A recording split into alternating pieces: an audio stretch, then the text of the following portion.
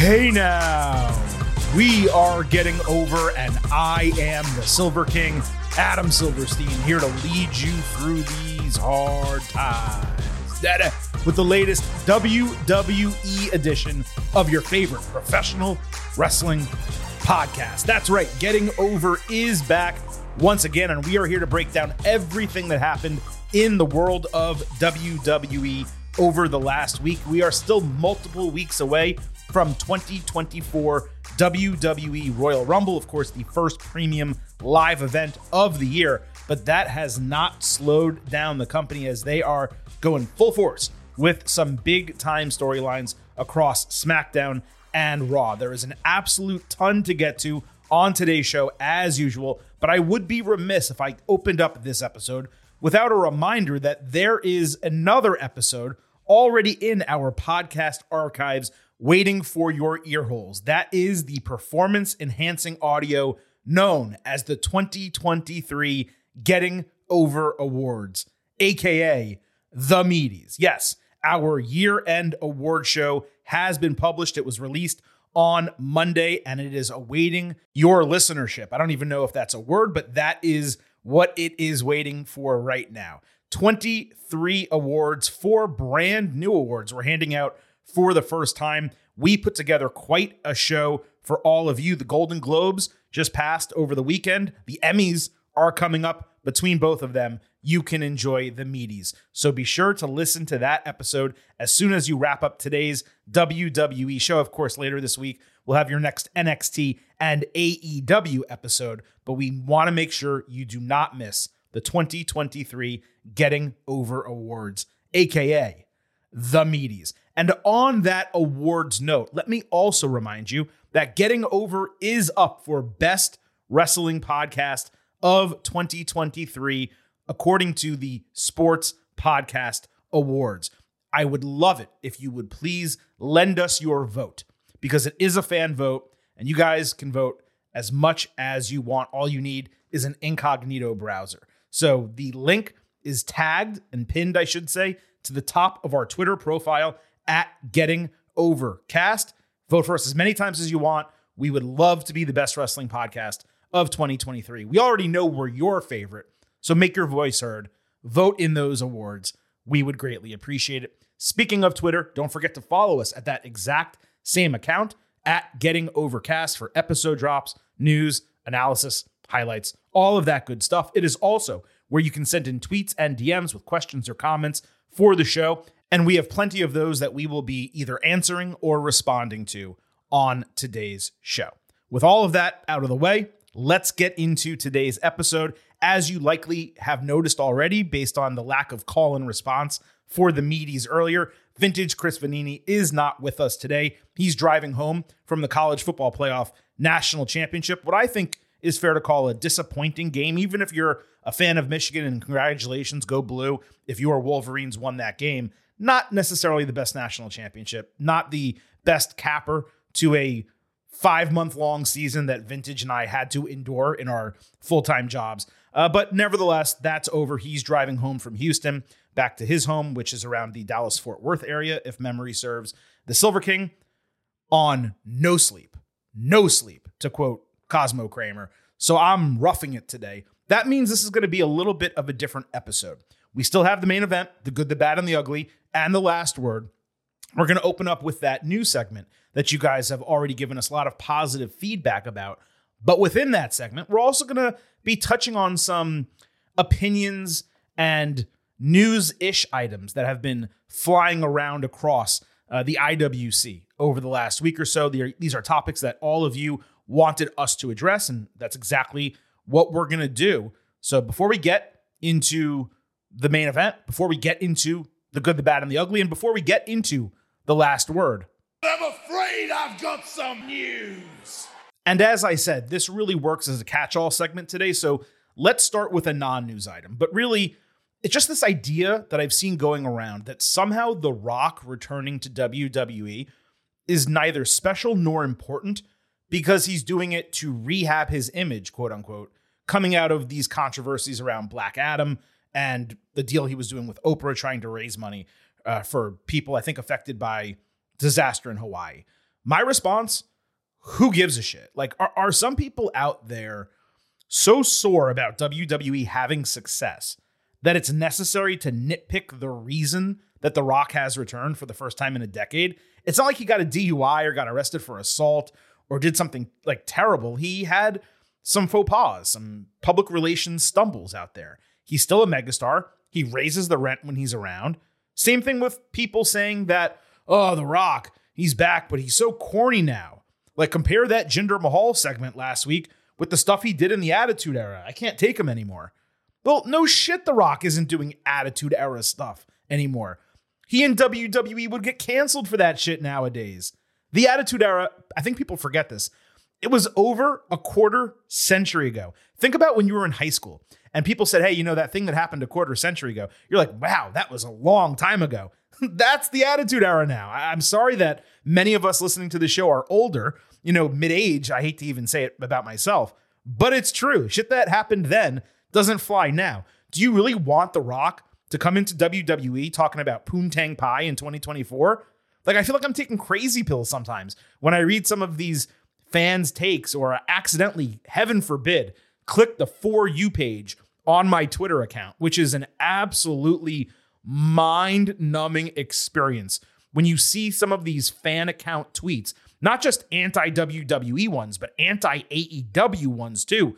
The shit that people say and their opinions, the things that get retweeted thousands of times, it's mind-numbing. I already used the word, but I'm going to say it again. Y'all need to be better. Just straight up. Let's move on out of this. Sports Business Journal's John Orand, he publishes every year a list of sports media predictions. He does it in January, at the start of the year.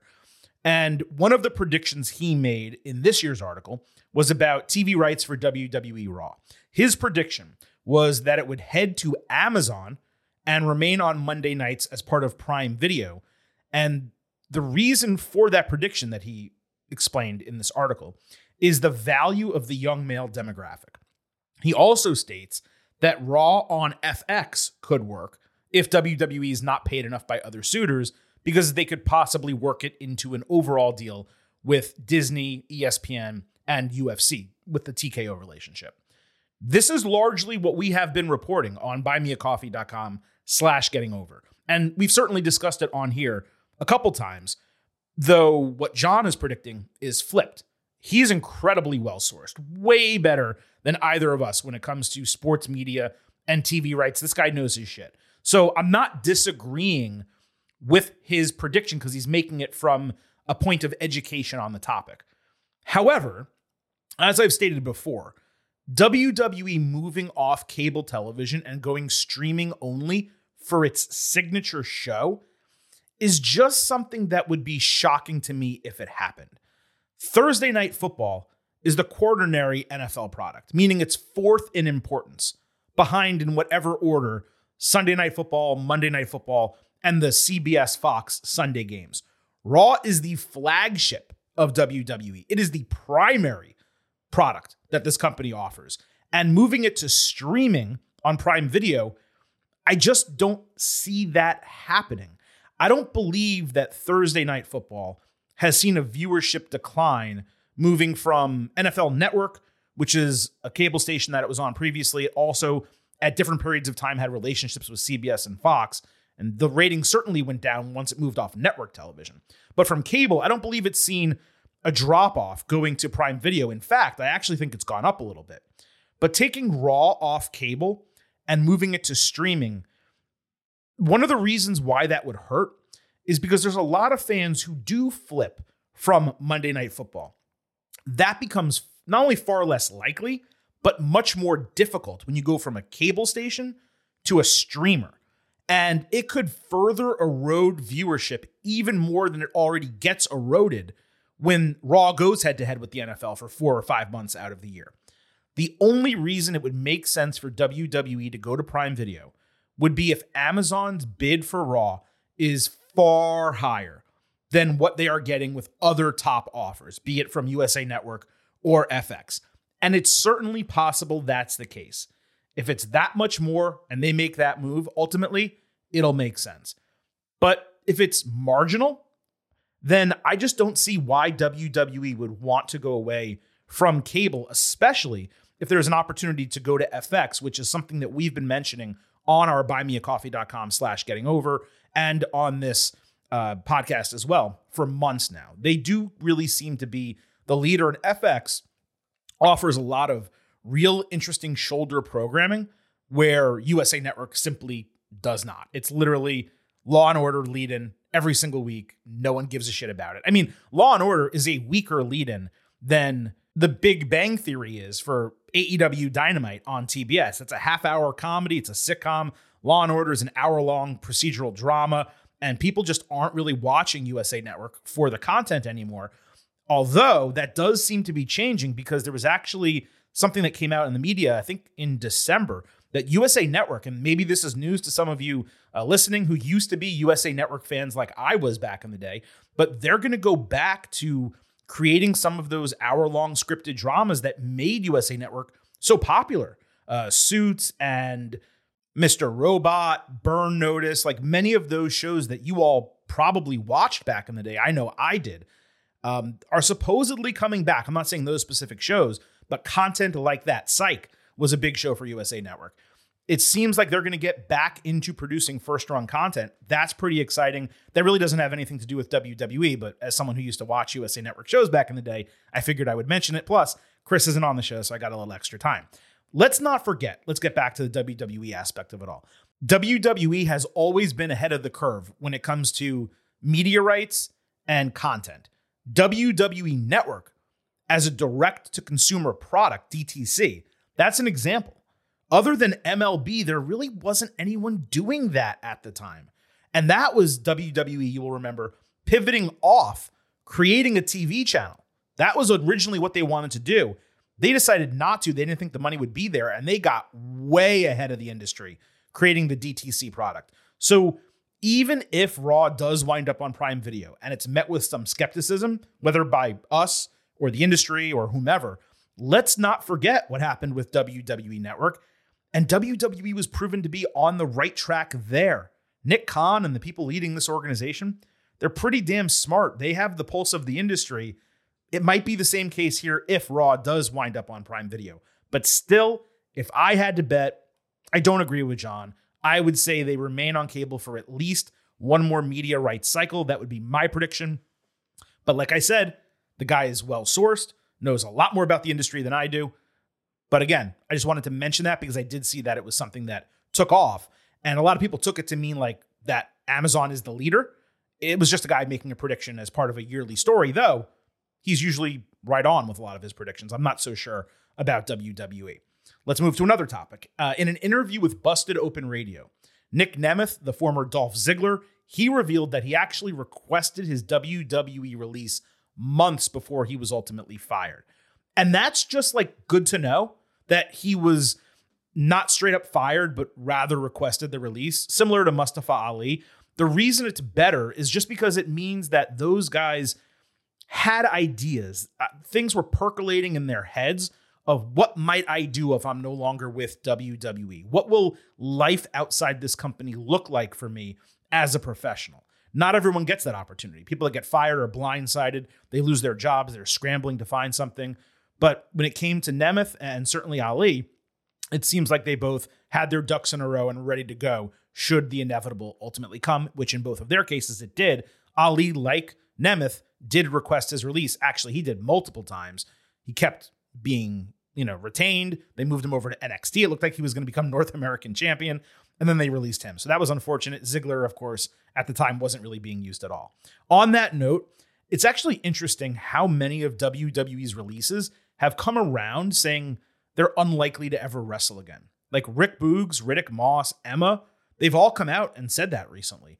And you got to believe that lack of passion and drive was felt backstage, at least to some degree. But if not, and I'm not suggesting anyone should be fired or lose their job, but if someone is going to be fired, like if it's an inevitability, right?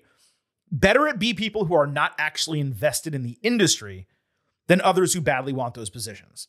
There's only a finite number of jobs, just like there's only a finite number of roster spots in the NFL. Another topic to touch on is WWE apparently making alliances in Japan, first with All Japan, possibly with a women's brand, maybe Stardom.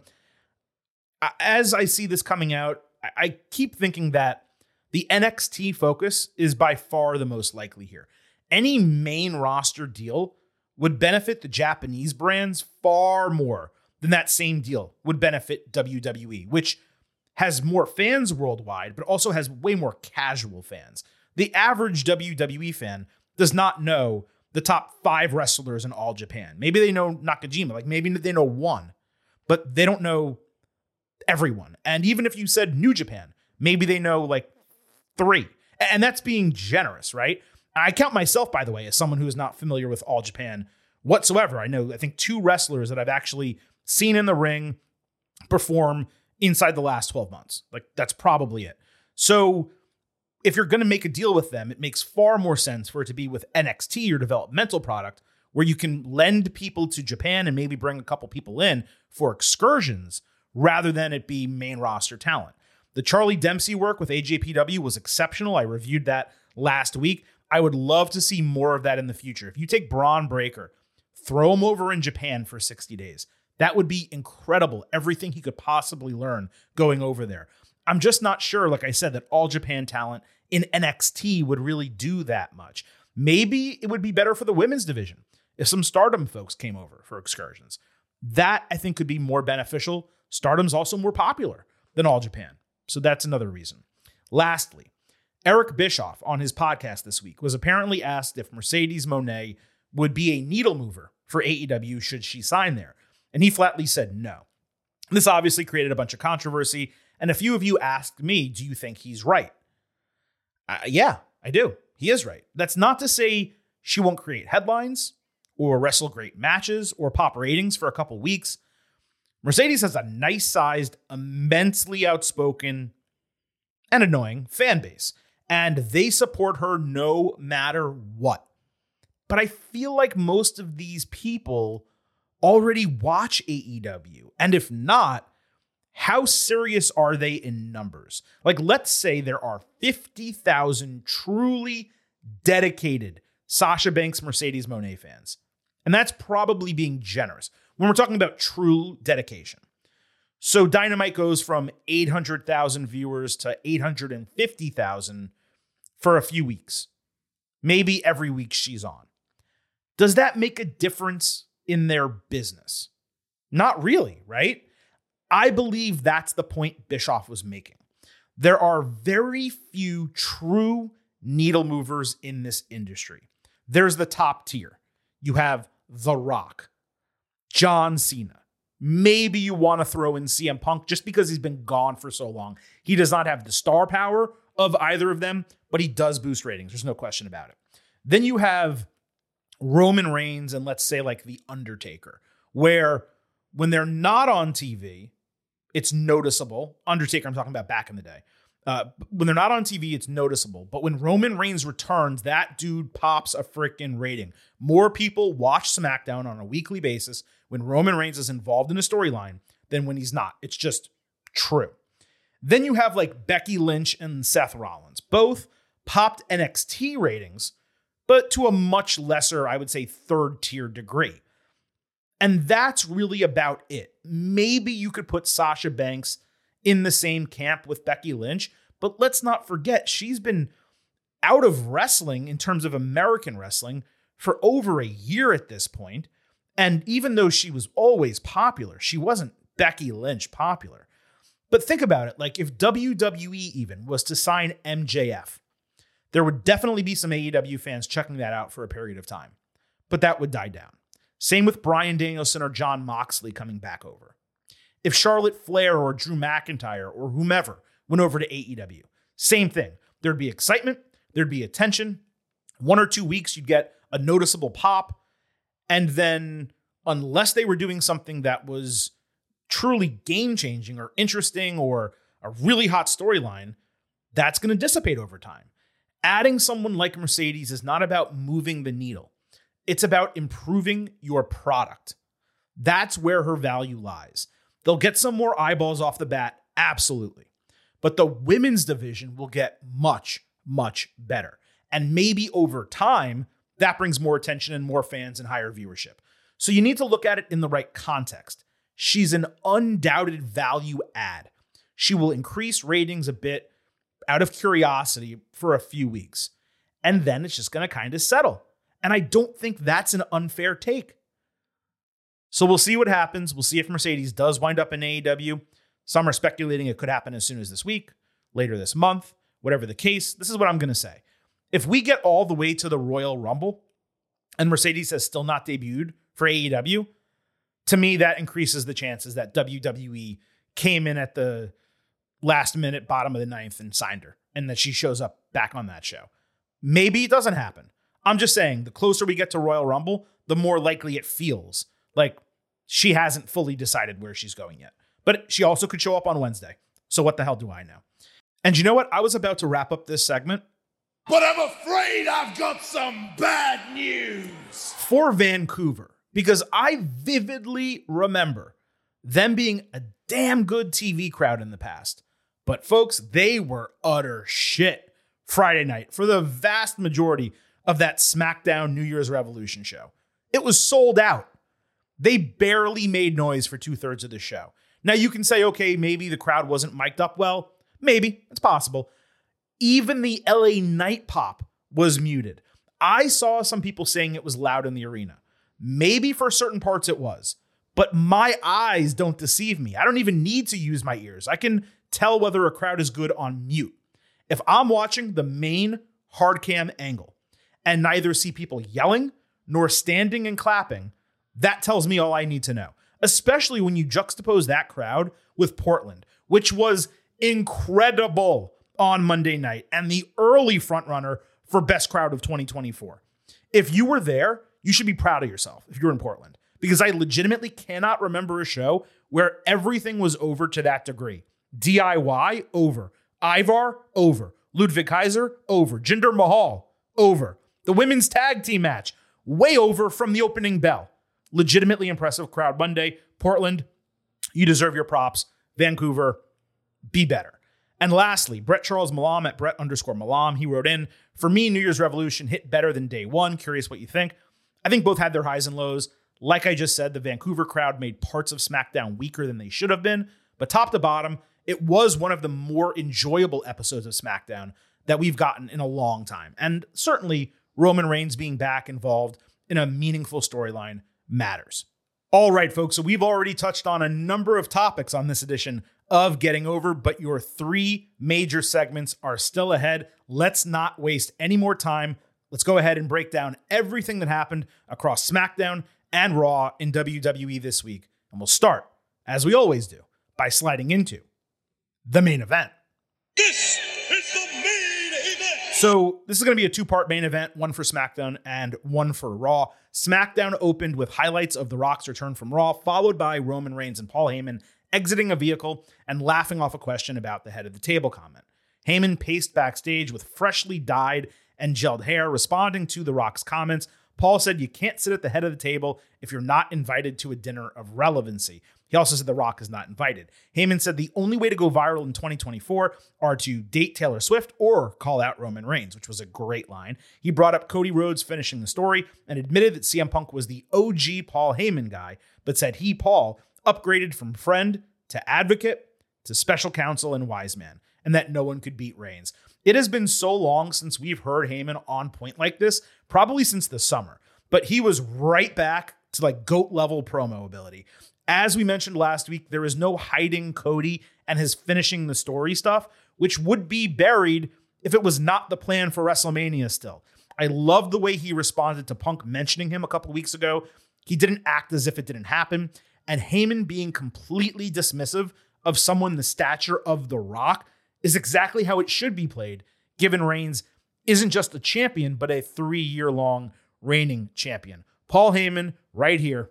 That was a good one, yeah. Randy Orton fought LA Knight and AJ Styles in a triple threat #1 contendership match. This was the main event of SmackDown. Nick Aldis was ringside watching, and initially it seemed like there was no reason for that. Orton and Knight had new gear. Randy backdropped both guys onto the announce table twice for Knight. Styles reversed the second attempt. Orton then hit a draping DDT on Styles. Knight stopped an RKO attempt. He later came back with a stereo snap power slam, only for Knight to catch him with a BFT. Styles grabbed the referee's arm to stop a 3 count. Then he hit a perfect springboard 450 with Knight getting busted open hard way on the landing. Orton then countered the phenomenal forearm midair into an RKO. Fantastic spot. Only for Knight to pull the referee out of the ring for a false finish. Great camera work to hide Knight ringside here. With the referee out, the Bloodline entered and destroyed all 3 guys, with Reigns talking shit to Aldis before powerbombing Styles. That's new. I don't really remember Roman Reigns doing a powerbomb except for like the Shield days.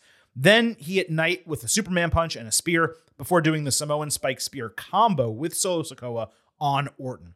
So Aldis ringside, he's furious. He grabs Heyman and off mic with the camera right in their faces, told Paul that when Roman is done celebrating to let him know it'll be a fatal 4-way match at the Royal Rumble. I'm remembering now that I actually cut that audio. When he's done celebrating, tell him congratulations. You know why? Because he's just earned himself a fatal 4-way match with all 3 of these guys at the Royal Rumble. The death stare from Paul Heyman there was fantastic. And Aldis remains incredible in this general manager role who just doesn't really want to take shit from Heyman or Reigns. Now, I can tell you all that Chris probably hated that because the crowd didn't get to hear it, and you know his opinion on that matter. But I loved it specifically because Reigns was gloating in the ring, unaware of what happened, and Heyman is getting this devastating news, and we're left with this massive cliffhanger of us, the viewer, knowing something that Roman, this dominant champion, does not. That played into the confrontation a couple weeks ago between Reigns and Aldis, and it gave us the match that I had proposed, which for me, as a Royal Rumble attendee coming up in a few weeks, I don't know if you can tell that I'm excited about that.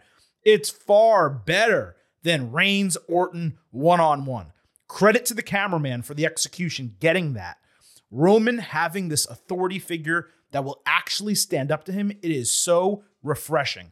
The match, by the way, was real nice bell to bell. Multiple "this is awesome" chants, excellent false finishes, especially the second one. Parts of it were slow, and when the average age of guys in the match is over 43, that's understandable. Adding Reigns to the mix and giving everyone more rest time will likely lead to a absolute Banger. fatal 4-way at the Royal Rumble. Also, I do get to say, I believe I had that. What was notable here is that it felt like a return to the Thunderdome era, wreck everyone and leave version of Roman Reigns. First time in a long time, he was presented as a badass who wants to get his hands dirty and fight instead of just having his minions do all the work for him. And that's a huge positive because the guy who is indifferent to everything going on around him and just randomly wrestles matches when he has to, that guy's been boring. That's what Royal Rumble and WrestleMania season does. It gets Reigns engaged again, and the product is so much better when that happens. By the way, match, it was going to be 4 stars or higher. No contest finish. Some of the slowness, 3.75 stars B+. Totally worth watching. Now, when I was taking my notes Friday night, I put down that WWE should have shown us the result of Heyman informing Reigns. And I figured that could have happened either as the show was going off the air or maybe in a post-show segment. And I was kind of disappointed that they didn't give us that. And then I woke up Saturday morning, I checked Twitter, and boom, there it was with both of them in gorilla position. One man can't beat me. Wise man, I told you, one man can't beat me. Nobody can beat me. Just like you said, nobody can beat me. I know that my tribal chief and Nick Aldis knows that too. Which is why Nick Aldis just made the title match at the Royal Rumble a fatal 4-way. I'm sorry. They all want to know. You all want to know. Wise man. Yes, my tribal chief. Fix this.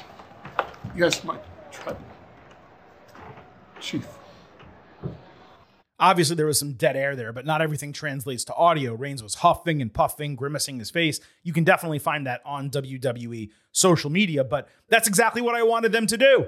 And I'm so glad that they didn't ask us to suspend disbelief that Heyman might go a week without telling Reigns, or that Roman would not otherwise learn about it through social media or backstage because we know he watches the product as part of his character. That would have been ridiculous. The problem with this, of course, is that a limited number of people saw it. You listening now might have even missed it, and it's 4 days after it happened. Hopefully they show it on SmackDown at the top of the show this coming Friday or something like that, because this is important, obviously, to the storyline. Something to remember, and I'll try to mention it again in a few weeks on our Royal Rumble Ultimate Preview. If this match winds up main eventing that show, that should telegraph to us as viewers that The Rock is coming out to end the event. Similar to last year where the Sami Zayn segment actually ended the Rumble after Roman Reigns' title match. That is how they could quickly build to Elimination Chamber next month, and it would maximize The Rock's star power by getting him on the second biggest show of the year. If that match does not main event, then obviously I would expect us not to get The Rock at the Royal Rumble. Maybe he shows up the following night on Raw, which I believe is also in Tampa. Though, again, if you have The Rock, it makes sense to put him on the Rumble, not Raw. But hey, I don't know. We're going to be, by the time we get there, we're going to be at the end of the NFL playoffs. So it should be an unopposed show. Maybe they do save it for Raw and try to pop a rating. Just something to keep an eye on. That's all. So let's move over to the main event segment of Raw. Drew McIntyre opened the show in the ring, admitting to costing himself the Seth Rollins world title match and saying he actually might be holding himself back, as others have been saying, and maybe he needs to step away from WWE. Then he turned it, putting the blame on Damian Priest for not being smarter and cashing in on a weakened McIntyre after the match was over. Then he turned it to CM Punk, saying maybe what he needs to do is not just leave for 90 days, but 9 years, so people would scream for him just when he enters a ring. That brought out Punk immediately, pointing out they're in Roddy Piper country because heaven forbid they be somewhere where Roddy Piper or Bret Hart existed, and CM Punk not point that out. He said all Drew has done since Punk has been back is talk. Then he did the Shawn Michaels relaxation pose on the top rope. McIntyre sarcastically remarked that Punk has actually made it a month, and there's bets between the boys in the back on how long he'll actually last in WWE. He said he didn't care about Punk's shit-talking once he left WWE. He cares about how he's affected his career with his failed leadership while in WWE. McIntyre called Punk a self-serving demon, saying he, Drew, took the leadership role that Punk used to speak about but never actually held, but nevertheless vacated when he left WWE. Then Drew mocked Punk with the same HBK move on the top rope. Punk said he's called himself plenty of things, like a savior, and he made a straight edge society reference. He also pointed out how McIntyre followed Punk's lead by leaving WWE and coming back bigger, and Punk doesn't mind following in the lead that McIntyre created in returning to the company. Punk said he's not a demon, but when he gets pushed, he's Satan himself, and if McIntyre saw that side of him, then he's the one who caused it. He repeated that he's not there to make friends, but to win the Royal Rumble and main event WrestleMania. McIntyre countered that he stepped up during the pandemic and would exorcise the demon of Punk during the Royal Rumble and get back to the main event of Mania, where he'll win the title, not for the fans this time, but for himself. Punk said the only person who can stop him is himself, and he's gotten out of his own way, meaning neither McIntyre, Seth Rollins, nor even Cody Rhodes could stop him. Then he promised to throw McIntyre out last, and he dropped the mic and left. Woo boy, this is how business is done, folks. So much was said here, but it was all executed perfectly. As always, the best promos are those that feature a level of truth or reality. The more, the better. This one had plenty of it. Okay, McIntyre's issue with Punk for leadership, kind of thin. But it was irrelevant because the way they used it was just as a jumping off point for what they actually wanted to tell from a storyline perspective. It was easily one of the best promos, probably the best confrontation segment of McIntyre's career. The fact that Drew was out there going line for line with Punk, and one could argue he won this segment, tells you all you need to know. Punk was also excellent, though. He turned it around on McIntyre for leaving like he did, though if we're talking reality, both of them were technically fired. But what I loved most was Punk showing confidence and restating his goals right into McIntyre's face. All this did, for me, was add fuel to my fire, and I've been sharing this take for weeks. McIntyre should be going into WrestleMania as champion, with Sami Zayn beating him for the title on that show. They didn't pull the trigger, And as always, we won't know whether that was the right decision until we see how McIntyre's storyline wraps up. But this was one of those moments where you just sit back and you dig your heels into your belief that they should have done it that way. It does seem like we should be getting a McIntyre Punk match. Maybe at Elimination Chamber, I guess. Drew losing that on top of everything else, though, that would really not instill much confidence in him going forward. Unless McIntyre is actually leaving WWE once this contract ends, and that's supposedly sometime in March or April. And by the way, it would be a huge shame given the way he's booked right now. Even with all these defeats, unless he is leaving, then having him lose to Punk after losing all these title matches, what exactly do you do with this guy? We have seen WWE put others over on their way out. I never understand it, but there's just a respect level, I guess, for guys who are willing to do business. I still maintain that McIntyre is better in WWE than anywhere else. And I'm just trying to think of how this plays out. According to multiple reports, he still has not re-signed. That does not mean those reports are correct, but that's the reporting right now. March is 2 months away. Let's make believe that's the end of the contract. WrestleMania is the month after that. It's possible McIntyre lets the contract lapse, takes some time off, re-signs with WWE after. It's possible he signs with AEW. It's possible he re-signs before the contract expires. All of these things are out there, but it's just kind of wild to me that he's doing the best work that he's done in years, and this is being purposefully booked. He's not getting over on his own. He's getting over because Paul Levesque, Triple H, and WWE Creative are booking him this way. And he's doing this awesome work, and he's not under contract, again, according to reports, past 75 days, maybe 90 at most. That to me is a little bit odd. But this was an excellent segment, a great opener to this show. Couple more notes before we move on a little bit. First, expert use by Punk of a puffy jacket while standing in the ring with a guy who's 3 times his size from a musculature standpoint. Second, the pop that Punk got for his entrance was tremendous. As I said earlier, the crowd was great all night. It was insanely hot for him. Third, McIntyre, and we've said this before, he looks and sounds 100% better and more believable without the sword, not being labeled the Scottish Warrior, not wearing the kilt. The guy we saw Monday night, that is a legitimate main eventer in every sense of the word. Now, the other part of what happened on Raw involves Seth Rollins, of course. He is the World Heavyweight Champion, after all. He got a massive reaction at the end of Hour 2, saying he's never before taken a World Championship into WrestleMania. He put himself over for taking the new title from nothing to the top of the industry and doing it the way he promised as a workhorse champion. Rollins asked who he'd fight. Fans chanted CM Punk, and Rollins said in his dreams. Suddenly, Jinder Mahal interrupted, and Wade Barrett made me cackle with a yes on commentary when his music hit. Mahal said he got more over in 5 minutes last week than Rollins has in 5 years. He brought up the kayfabe off-screen temper tantrum at Survivor Series. Then he said Rollins was overlooking and disrespecting him as a challenger. Seth admitted that everyone has been overlooking Jinder on purpose. Rollins dared him to swing. Then he turned his back like a dumb babyface, got attacked. He escaped with the Colossus, hit a super kick, only for Jinder to avoid the stomp. I mean, look, did Paul Levesque just take Jinder Mahal from the sideline and in 2 weeks of extended mic time, quickly build him into a world title challenger where you're not surprised he's getting the match? Realize I said challenger, not contender, because he's not a contender. So cool that rather than just have last week exist in a vacuum, they actually built on it and are going to do a one-off that I know I didn't expect, and I have to guess none of you did it either. There's no legitimate reason why I should want to see this match. And yet, I do. It should be no longer than 8 to 10 minutes when it happens, but credit to Jinder for consecutive weeks of strong mic work, bringing himself back to a level where he is at least somewhat believable as a temporary mid-carder. I'm glad they're running this next week and getting it out of the way. They're not saving it for the Royal Rumble or making it into a big thing. There's a couple other items here, though. First, Rollins, credit to him. Beautiful jacket and pants that were easily $5,000 combined. His best look maybe this entire run with this gimmick.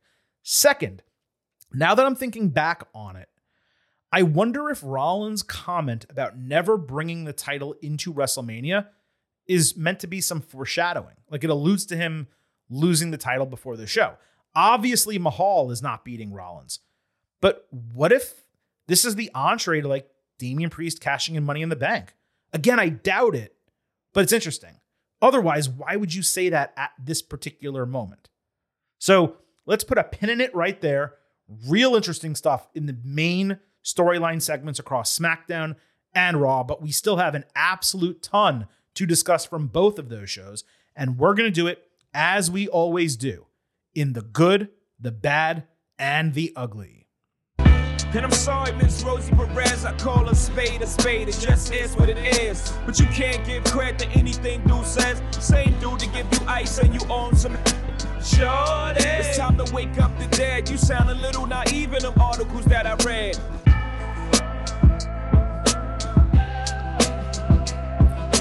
Let's start with Cody Rhodes, Shinsuke Nakamura in a street fight. There was a really sweet anime-style match card graphic for this, instead of just the one with the cutout photos. We tweeted it Monday night if you missed it.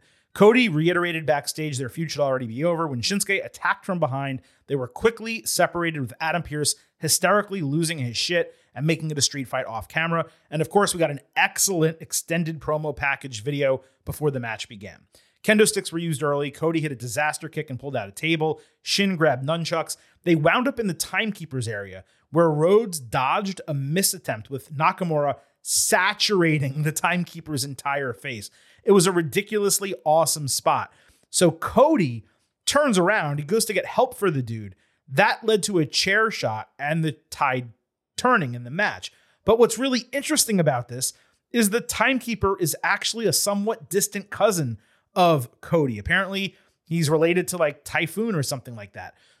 Wild that that's the case, and we didn't even know it. Wild that in this era of WWE, they're naming the guy. His name was Berkeley. They actually mentioned it.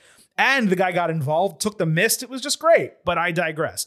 Nakamura put Rhodes through a table, flying with double knees. He brought out a second table before hitting a sliding German suplex and jumping knee. Cody countered Kinshasa with a crescent kick and hit pedigree plus Cody cutter. Nakamura countered Crossroads, but Cody dodged Kinshasa, throwing Shinsuke through a propped-up table in the corner and hitting Crossroads for the win.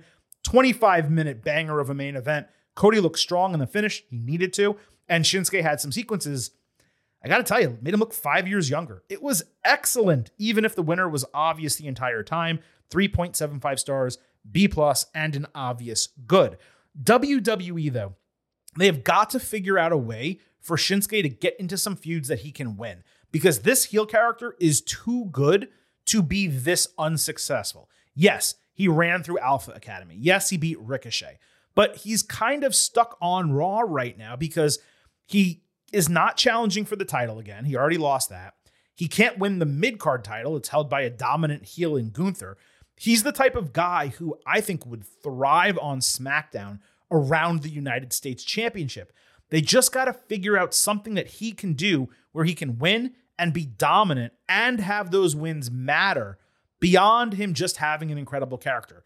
Don't get me wrong. It's the best Shinsuke has ever been on the main roster. It's his best character in his entire WWE tenure, including NXT. But they also still have to make him matter. He's relevant, but he doesn't win. He needs to start winning. I don't know how they're going to do it, but they need to do it. Becky Lynch backstage admitted that losing to Nia Jax obviously sucks, but unlike last time she got punched by her, nothing got broken. She picked herself right back up, and she declared for the Royal Rumble with an aim of winning it, just like she did 5 years ago. Becky took that to mean that Nia is either getting weaker or she's getting stronger. And since neither got ended by the other in the match, it might just be the beginning of their feud.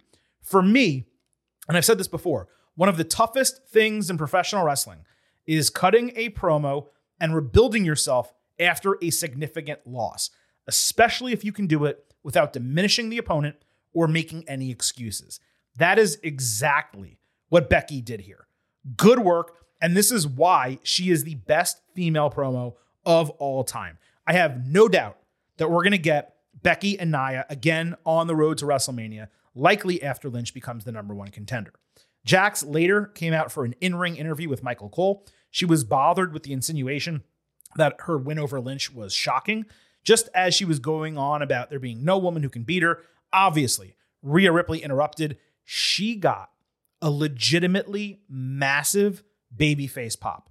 Rhea said she's above Becky, obviously shot across the bow. That'll get referenced again later when they feud. And Nia getting that win doesn't mean that she's above her, being Rhea. Plus, Ripley wanted Jax to make sure she kept her name out of her mouth if she does win the Royal Rumble. Jax reminded that she flattened Ripley, who said she's scared to fight her one-on-one, and Nia also promised to choose Rhea if she does win the Rumble. Using Cole to help Jax on the mic, immensely smart, and the confrontation with Ripley was definitely good. It's odd that Ripley won't be defending the title at Royal Rumble when she really does need title defenses, but it seems clear that this is going to set the stage for them to go one-on-one at Elimination Chamber, as we speculated last week. That should undoubtedly be the booking. Rhea can get a big moment in Australia without beating a true title contender. You know they're going to cheer for her anyway, so you might as well put her in a spot where she is the babyface in the match, as opposed to putting her against, I'll just say, like Becky Lynch or Liv Morgan or another babyface who would then get booed in Australia. You don't want to do that. That's smart, and I'm going to tell you this.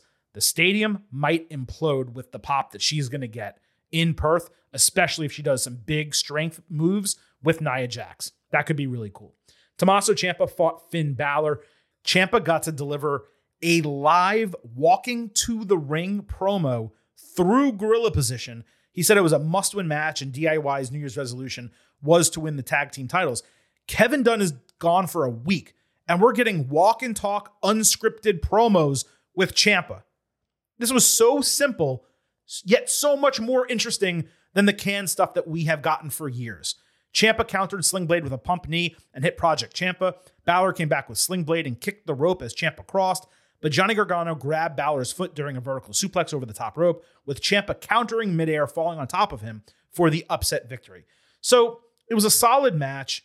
DIY got a surprisingly strong reaction, but Gargano was late on the foothold, and commentary completely rushed the transition out of the match. They didn't sell that as a significant upset or anything. Not only is Ciampa over Balor a definite upset, but Ciampa defeating one half of the tag team champions is a big deal. That should be noted. It should be made into an issue on commentary. Ciampa and Gargano should be celebrating that.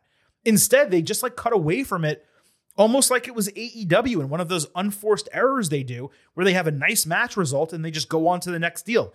I'm going to give this a light good because it was good and would have been a solid good if the match finished without a botch and if commentary sold it correctly. But it's also not bad because nothing was really wrong here. I don't know what it is. Maybe there was a timing issue. I was really frustrated about the way this ended when the vast majority of it, starting with the walk and talk promo, was so immensely strong. R-Truth narrated a video package that it's almost impossible to explain. He starts with saying that he told the doctor upon his birth that he'd be in Judgment Day and have a great career. Then he was CGI inserted into all of Judgment Day's big moments. He was put on the VHS cover of the Judgment Day in your house in place of The Undertaker. He said he liked working with Tom and Nick Mysterio, and their motto Judgment Day now is live, laugh, love. And folks, recounting it, I'm doing such a shit job because how the hell am I going to describe this to you? But I absolutely lost my shit and was close to real tears while watching this. JD McDonough followed. He went off in their smoke-filled clubhouse. Damian Priest loved it. They watched it, by the way, on that little tube TV that Truth had brought in weeks ago. Rhea Ripley said they needed to end the Truth stuff. Priest promised he would take care of it when the time comes, but you could tell he was enjoying it. Ripley then brought up DIY, but Priest countered that McIntyre and Jax are bigger problems. It remained contentious between them, but they agreed McDonough had to take care of The Miz in a match later. I cannot stress to you guys how great the R-Truth segment came off. We may need, and some of you tweeted this at me, we may need to create a new category in next year's meaties just to praise it. This might wind up being the segment of the entire year. One of the legitimate funniest things I can remember seeing on a wrestling show in a long time, and a Hall of Fame package worthy moment to add to Truth's reel. You will see this and hear about this many times over the rest of his career and beyond.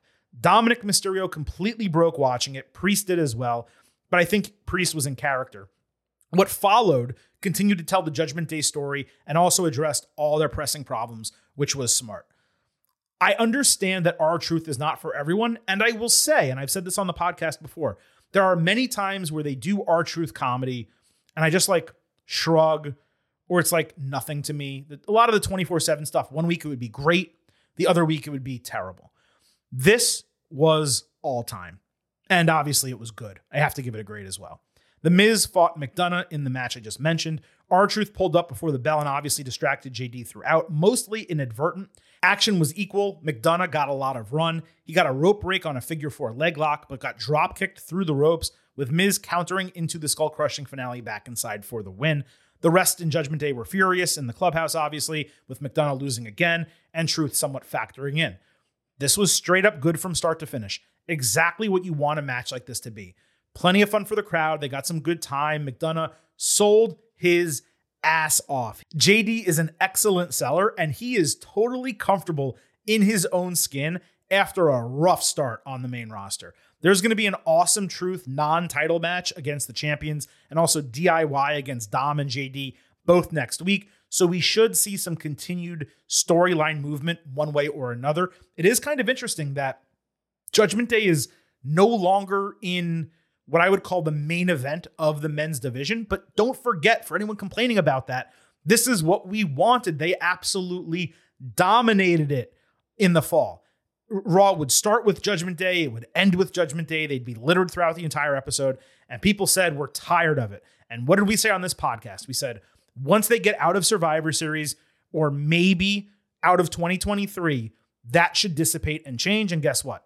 It's dissipating and it's changing. And Raw has been better for it. That's not to say Judgment Day was bad. It was just immensely repetitive. They're injecting R-Truth. He's putting some fun into it.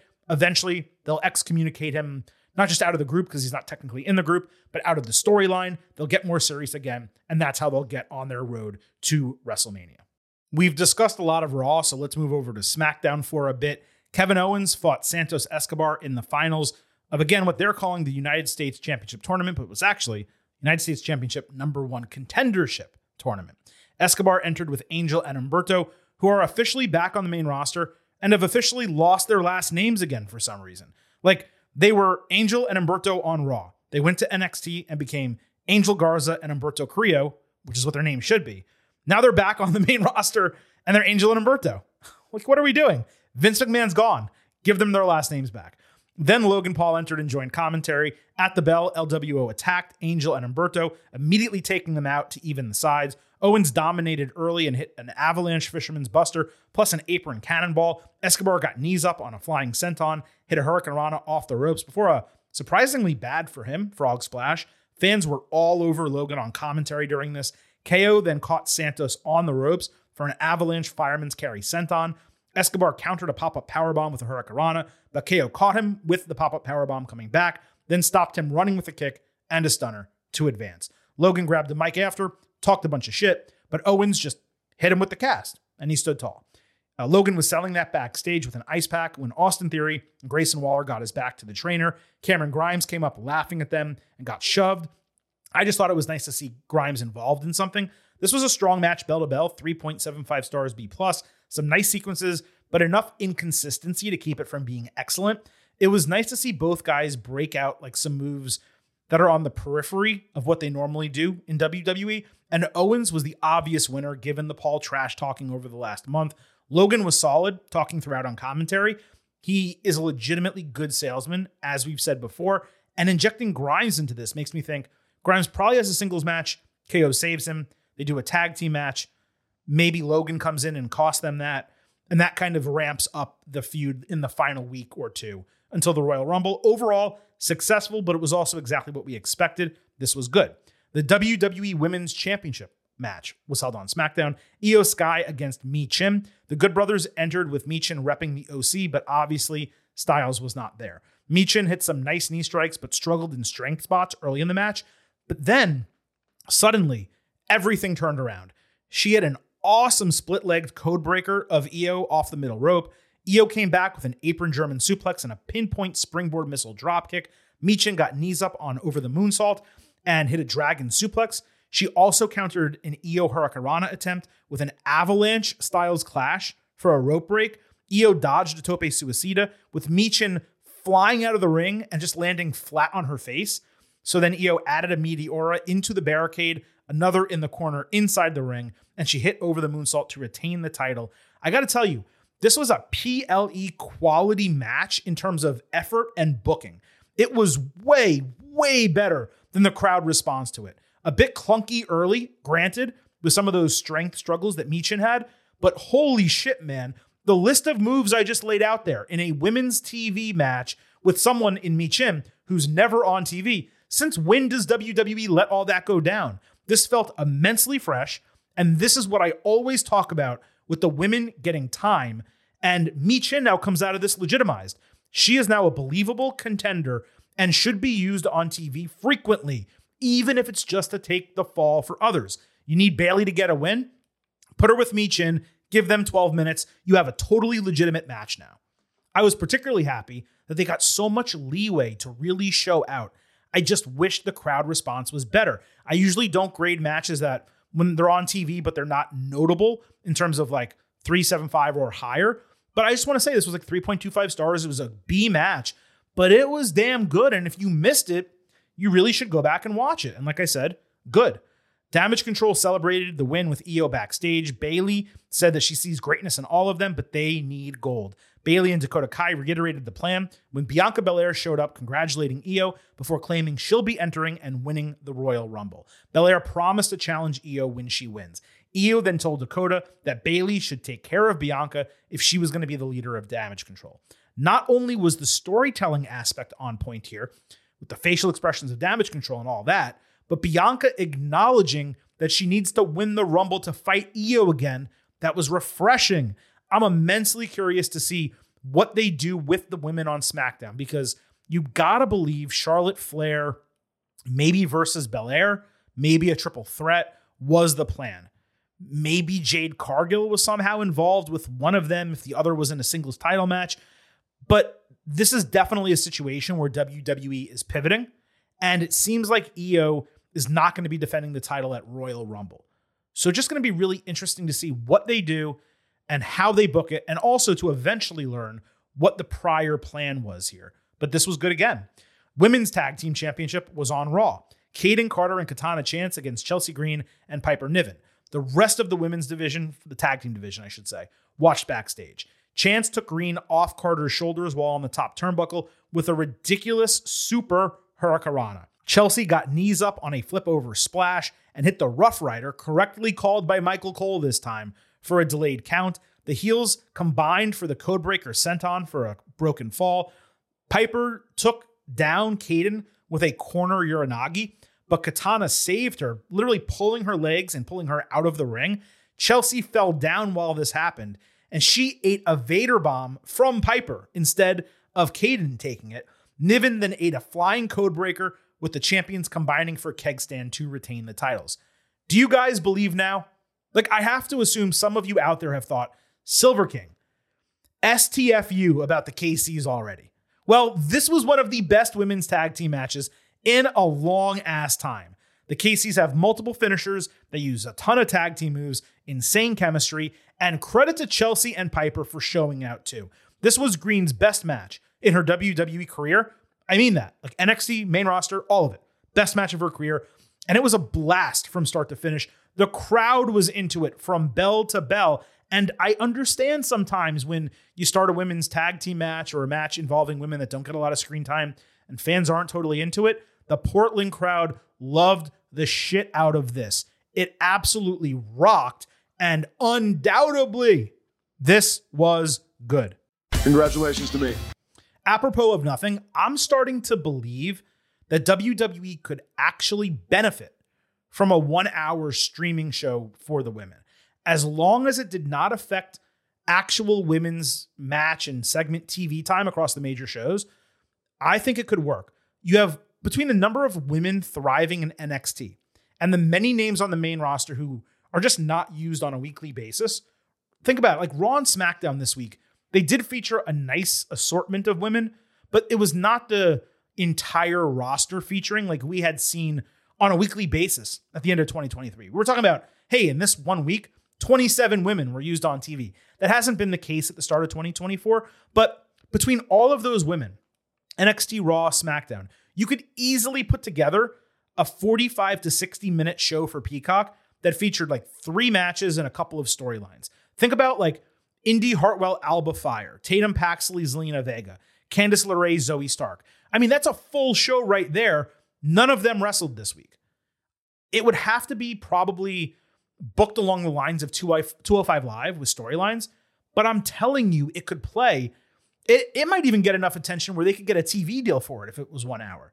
It's just something they need to consider. There's so many women on this roster that I'm not saying they're not being used, but they're not being used consistently. And with the men, it's so fewer and further between that being the case. Like you can point out a Cedric Alexander, right? Or you can point out an Ashanti the Adonis or Cameron Grimes. But even then, they get on TV occasionally. Like, when's the last time Indy Hartwell had a singles match? When's the last time Alba Fire or Isla Dawn had a match? They've been healthy. They've been ready and active, ready to go. They're not used. So why not make a 1 hour show and put a bunch of legitimate women's matches on there with storylines? Again, the key is it does not take away from the TV time for the women on Raw, SmackDown, and NXT. But they have so much talent that could be utilized. And I have to believe they could simply throw it into a SmackDown taping or even a NXT taping and make it work. Anyway, I digress. Let's keep going. Jey Uso backstage said it's his New Year's resolution to win his first singles title. He way overdid the yeet references to a ridiculous degree. Bronson Reed approached, throwing some barbs and saying his goal was the same thing. So clearly they're going to fight. I'm going to give this a light bad, only because it was the weakest segment across both shows this week. Jey does not need to be the yeet master, making new yeet resolutions and whatever other dumb shit he said in this promo. His natural babyface promo style is fine the way it is. Let yeet stand on its own as a punctuation, like LA Knight when he does. Yeah. You don't have LA Knight out there calling himself the yeah man. You know what I mean? Like maybe use yeet once for fun if you want to work it into your promo, and then use it at the end to punctuate your segment. That's it. But this shit was so littered with yeet. I'm not saying no yeet. I'm just saying less yeet. So yeah, it's a light bad for that reason. Yeet. Kofi Kingston against Ludwig Kaiser. The crowd was hot for Kofi, who had a trust fall outside. They brawled at ringside for a while, with Kaiser preventing Kingston from breaking the count as the match ended in a double countout. Funny for me was Kofi sliding into the ring like 15 seconds after the bell loudly rang, somehow thinking he could get back in and get the win or something like that. So Kingston decides, you know what, I'm not done. Hits a tope suicida on Kaiser, who in turn gouged his eyes over the announce table. So Kofi backdropped him over the announce table, only to get the wheels of a desk chair thrown right in his effing face. The dude took an insane bump with that. It was an awesome sell, like he was knocked out cold. Kaiser then draped him over the steel steps where his head was hanging off of them. And he evaded officials and ran around the ring to drop kick Kofi's head in an absolutely brutal and awesome spot.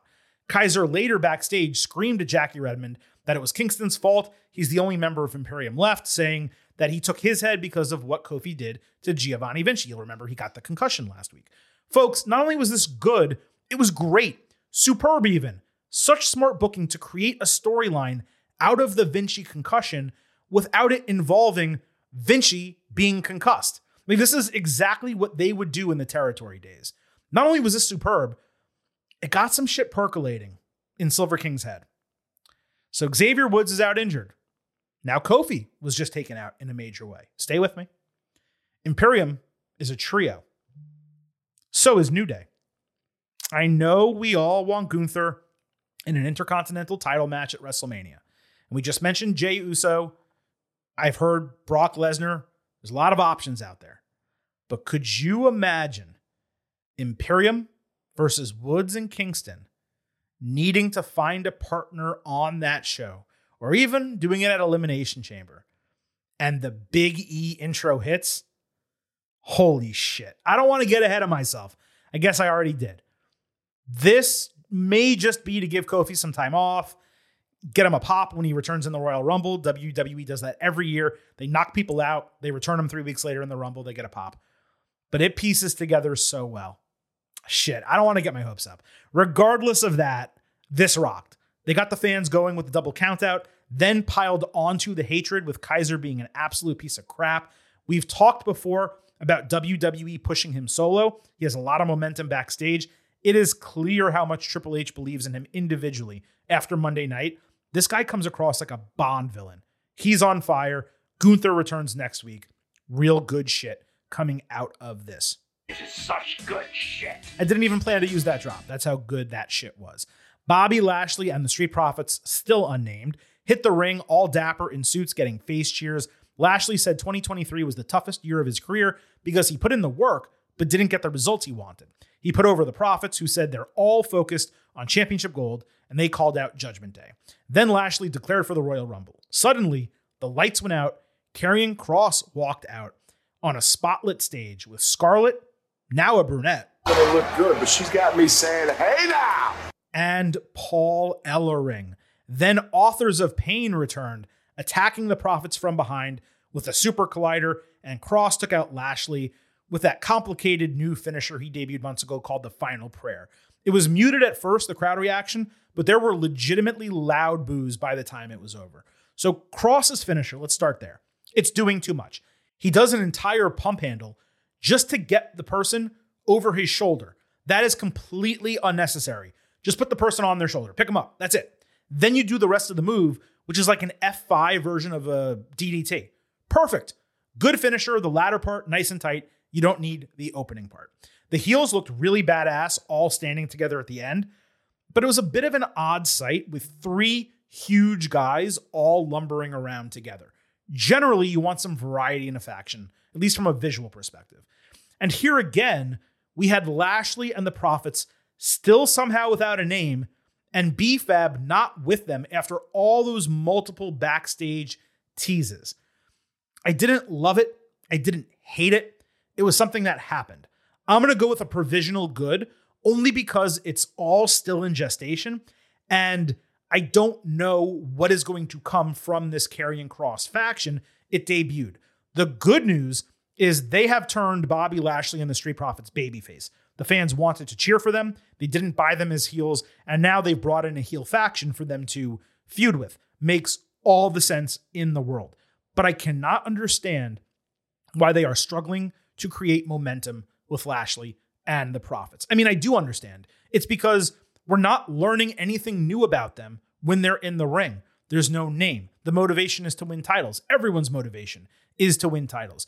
Montez Ford, who's the most charismatic of the trio, speaks the least out of all 3 guys. So it's good that they're faces again. It's good that Kross and this new faction debuted. I do believe this is the best chance for Kross to get over in his entire WWE run, NXT and main roster. That's why it's provisional. We'll find out more next week. I will note, even though I just criticized them for not having B-Fab out there and really not playing into that they've been teasing, they did give us a social media exclusive with Bobby and the Profits, and she did show up. Again, I'm pretty sure you missed it. I'll play that real quick. So that's how we start in 2024, huh? Hey, I saw what happened out there, and I just wanted to come check on y'all. So I don't know why would you come waste your time with a joke. That's what it seems like, a joke. Y'all ain't no joke. Y'all are champions, multi-champions. It was a cheap attack. You gonna get them back. Oh, we gonna get them back. First round's on them. Now it's our turn. I mean, that's better than most of the things we've gotten with them. They showed personality. They were depressed. You can't see it because it's just audio, but Ford and Dawkins are sitting on a couch, head in their hands. B-Fab's the one coming in showing strength. Like, there's something here. This needs to be on TV. You need us to buy this group. So that's part of the disappointment. I just wanted to play that and kind of show you that, hey, they can do something here. They're just not giving it to us. Hopefully that changes this coming week. Again, that's the reason all of this is provisional. Butch and a partner to be announced were scheduled to fight Pretty Deadly. Tyler Bate debuted on the main roster as Butch's partner. He didn't seem to get much response, and production didn't even show the fans on his entrance. Really tough to blame them. Bate hasn't done much of anything since moving to the US. Bate got the featured spot in the middle of the match. He did create a swell of momentum from the crowd doing his helicopter. They also hit a combined rebound lariat German suplex. Ultimately, the faces hit a tandem Tyler Driver 97 for the win, and they got some nice applause. This gets a good because it was a solid match bell to bell and a well-intentioned debut for Bate. In other words, the match flow and structure was exactly what it needed to be for someone debuting. The crowd only cared so much, though, and again, you can't blame them. The biggest flaw was putting it immediately after the women's match. While both of them were strong, the women's match better, as I mentioned. They featured people the fans don't yet care about in Michin, Tyler Bate, and they're still learning to like Pretty Deadly again. It is immensely cool to see British Strong Style on SmackDown. This continues to strengthen the tag team division on the Blue brand and really across the entire roster. But as mentioned, they still have a lot of stuff to work out when it comes to Butch, Bate, what they're going to do, who's going to show up. Is it going to be Sheamus? Could it be someone else? Are they going to be a group, just a team? A lot of stuff still up in the air. On Raw, we had Otis against Ivar. This is Monday Night Meat. Oh, we got two big meaty men bumping me tonight. This was built with a quick pre-taped backstage segment of Otis getting Akira Tozawa's back during a confrontation about the prior Ivar challenge in which Ivar squashed Tozawa. Fans briefly chanted meat at the bell. Otis caught Ivar midair on a springboard clothesline, transitioning that into a slam. Early, big meaty moment of the year right there. Ivar then took him out of the corner with a sit-down powerbomb, hitting a cartwheel, a spinning heel kick, and the Doomsault, which is now its official name. That's fantastic, for the win. Tozawa got in Ivar's face after the bell, but got shoved out of the ring, as you would expect. Here's the take. Big meaty man slapping meat. That's what I want. I mean, there was a lot of beef out there. There's a lot of beef out here. These guys were like, what, two meat planets fighting each other. Where else can you see two beef planets like this colliding? Beef planets. I like that. Beef planets. I messed that up. But what else could this be but good? It was basically perfect for a match between two guys like that. I wonder if they maybe have Chad Gable save Alpha Academy down the road and take down Ivar as a way to build him back up against big guys to get him ready for Gunther. But, I mean, this was a load of fun. It gets, I'm trying to think, how many slabs of beef should this get? I mean, it was so meaty. I'm going to give it 4 slabs of beef. It was a little bit too short. To get 5, you really need to be like one of the most notable matches of the year. But 4 slabs of beef, clearly they reinforced the ring post. Reinforce the ring post. The beef's going to be flying tonight, gentlemen. And you know what? I need meat like this every week. I need some meat. Yeah. Ashanti the Adonis entered Nick Aldis's office on SmackDown, saying he feels lost, not knowing his place on the show. But he doesn't want pity, just an opportunity. Aldis said he believes in him and has a few ideas for him to consider. Holy shit, Ashanti got a speaking role on SmackDown. Maybe even a storyline. Let me quickly throw out a provisional good for that. I like that he's getting time. He's solid. Is he great? No. But maybe there's something here, okay? I still want to get Cedric Alexander on television. I'd love to see Cedric Alexander in the Royal Rumble this year. But let's see if these guys can get any momentum. Alexander showed up a couple weeks ago. Haven't seen him since. Ashanti this week. We'll see if we see him next week. It's all up in the air right now. All right, folks, that was the good, the bad, and the ugly. So we have one segment left on today's show, and that is the last word. So DJ, take the needle and just drop it on the record. What? We gon' have this popping in a second. That's why we always save the best cut last, to make you scratch and itch for it like fresh cut grass. So with Chris not here, I decided to hit a couple last words this week, some less conversational and more single take topics. I just thought that would be appropriate. First, from Milwaukee Mic Drop at M. Batzler. Whatever happened to William Regal being free and clear of AEW? Is he back with WWE? He is back with WWE. I believe he's vice president of talent development or something like that. We actually broke his new title when he was rehired by WWE on Twitter a year ago at this point. His no TV clause or whatever that he agreed to with Tony Khan and AEW, it just recently expired. So technically, he can now be on TV whenever. I'm just not sure that he's needed. Like, we did see him in the Charlie Dempsey social media promo ahead of the All Japan match, but there are general managers on both shows. So unless you're going to make him a manager of a wrestler, Are you going to make him the GM of NXT, which Shawn Michaels is pretty much in that role? I don't really see the necessity. It would actually be interesting for him. Like, you want him to work with Butch and Tyler Bate and help them get over? That would work as long as they split from Sheamus. But that's really the only spot that I can see for Regal right now. Nick Flynn at nflynn_17. He wrote in, so I saw on Busted Open Radio that Bully Ray is throwing out the possibility of Rock beating Roman at Elimination Chamber and then both of them losing to Cody at WrestleMania 40. Ignoring the chamber booking, I can't ignore that. We're going to have to talk about that. He said, what do you and Vintage think of the percentage chance of Rock, Cody, Roman at WrestleMania main event happening? 20 and 30 had triple threat main events. Could 40 also? Cody and Roman could help carry The Rock through a longer match. Roman having the excuse of being too focused on being someone coming for his place at the head of the table. He would lose there, and Cody gets to claim beating two of the best ever to have done it while finishing his story. Let me address the middle part of your question before I get to the end of it. What is the percent chance of a Rock, Cody, Roman triple threat at WrestleMania? 0.0.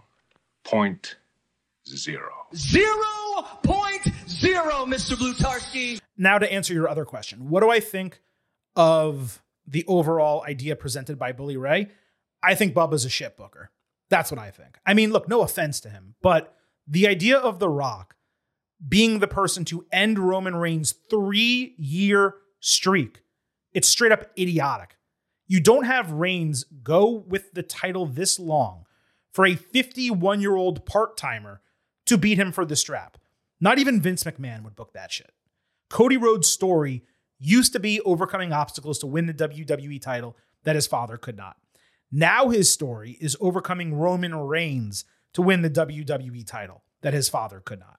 There is not a single person in the entire company who should beat Roman for the title other than Cody. Period. Full stop. End of conversation. That's it. Now, do you have him do that in a triple threat? Hell no. Why?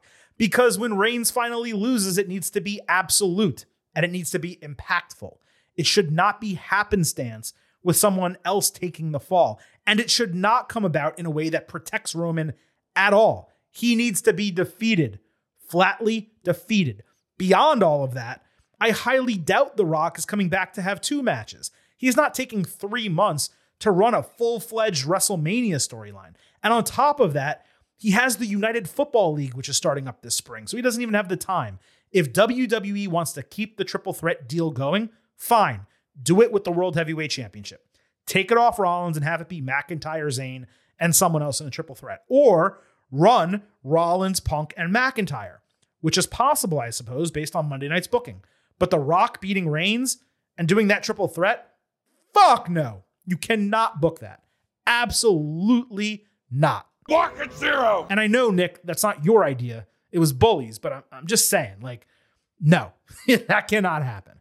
All right, folks, this was a loaded edition of the Getting Over Wrestling podcast, as it always is. On the way out, let me hit you with some reminders I did not drop to you at the start of the show. First, that the Getting Over Wrestling podcast is all about Defy. So please stop being marks for yourselves and go back to being a mark for me. Go back to being the mark for the Silver King Adam Silverstein, Vintage Chris Vanini, and the entirety of the Getting Over Wrestling podcast. Head on over to Apple Podcasts and Spotify.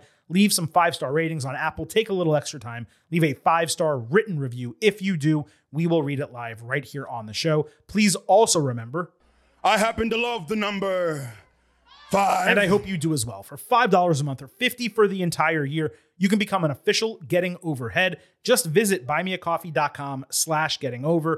Sign up. You get exclusive audio, the fastest 5 minutes in professional wrestling, instant reactions to the major television shows, as well as exclusive news posts. Many of the items that we talked about at the top of this show, we have been covering for weeks, in some cases months, in those exclusive news posts over at buymeacoffee.com/gettingover. Don't forget to follow us on Twitter at GettingOvercast for episode drops, news, analysis, highlights, all of that good stuff. It's also where you can tweet and DM us questions and comments for the show. You can also email us, by the way, gettingoverpod@gmail.com. And allow me to remind you once more that Getting Over is up for the Sports Podcast Awards Best Wrestling Podcast. The link is pinned to the top of our Twitter profile. Open an incognito window. You can vote as many times as you want, but I sure hope that you think we're such a great podcast that you want to help us win our first award. It would be fantastic.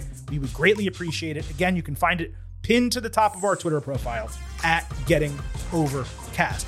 Don't miss the 2023 Getting Over Awards, aka the Meaties, which are waiting for you right now in the podcast archive, probably the episode right underneath this one. And don't forget, we will be back on Thursday with our next NXT and AEW show.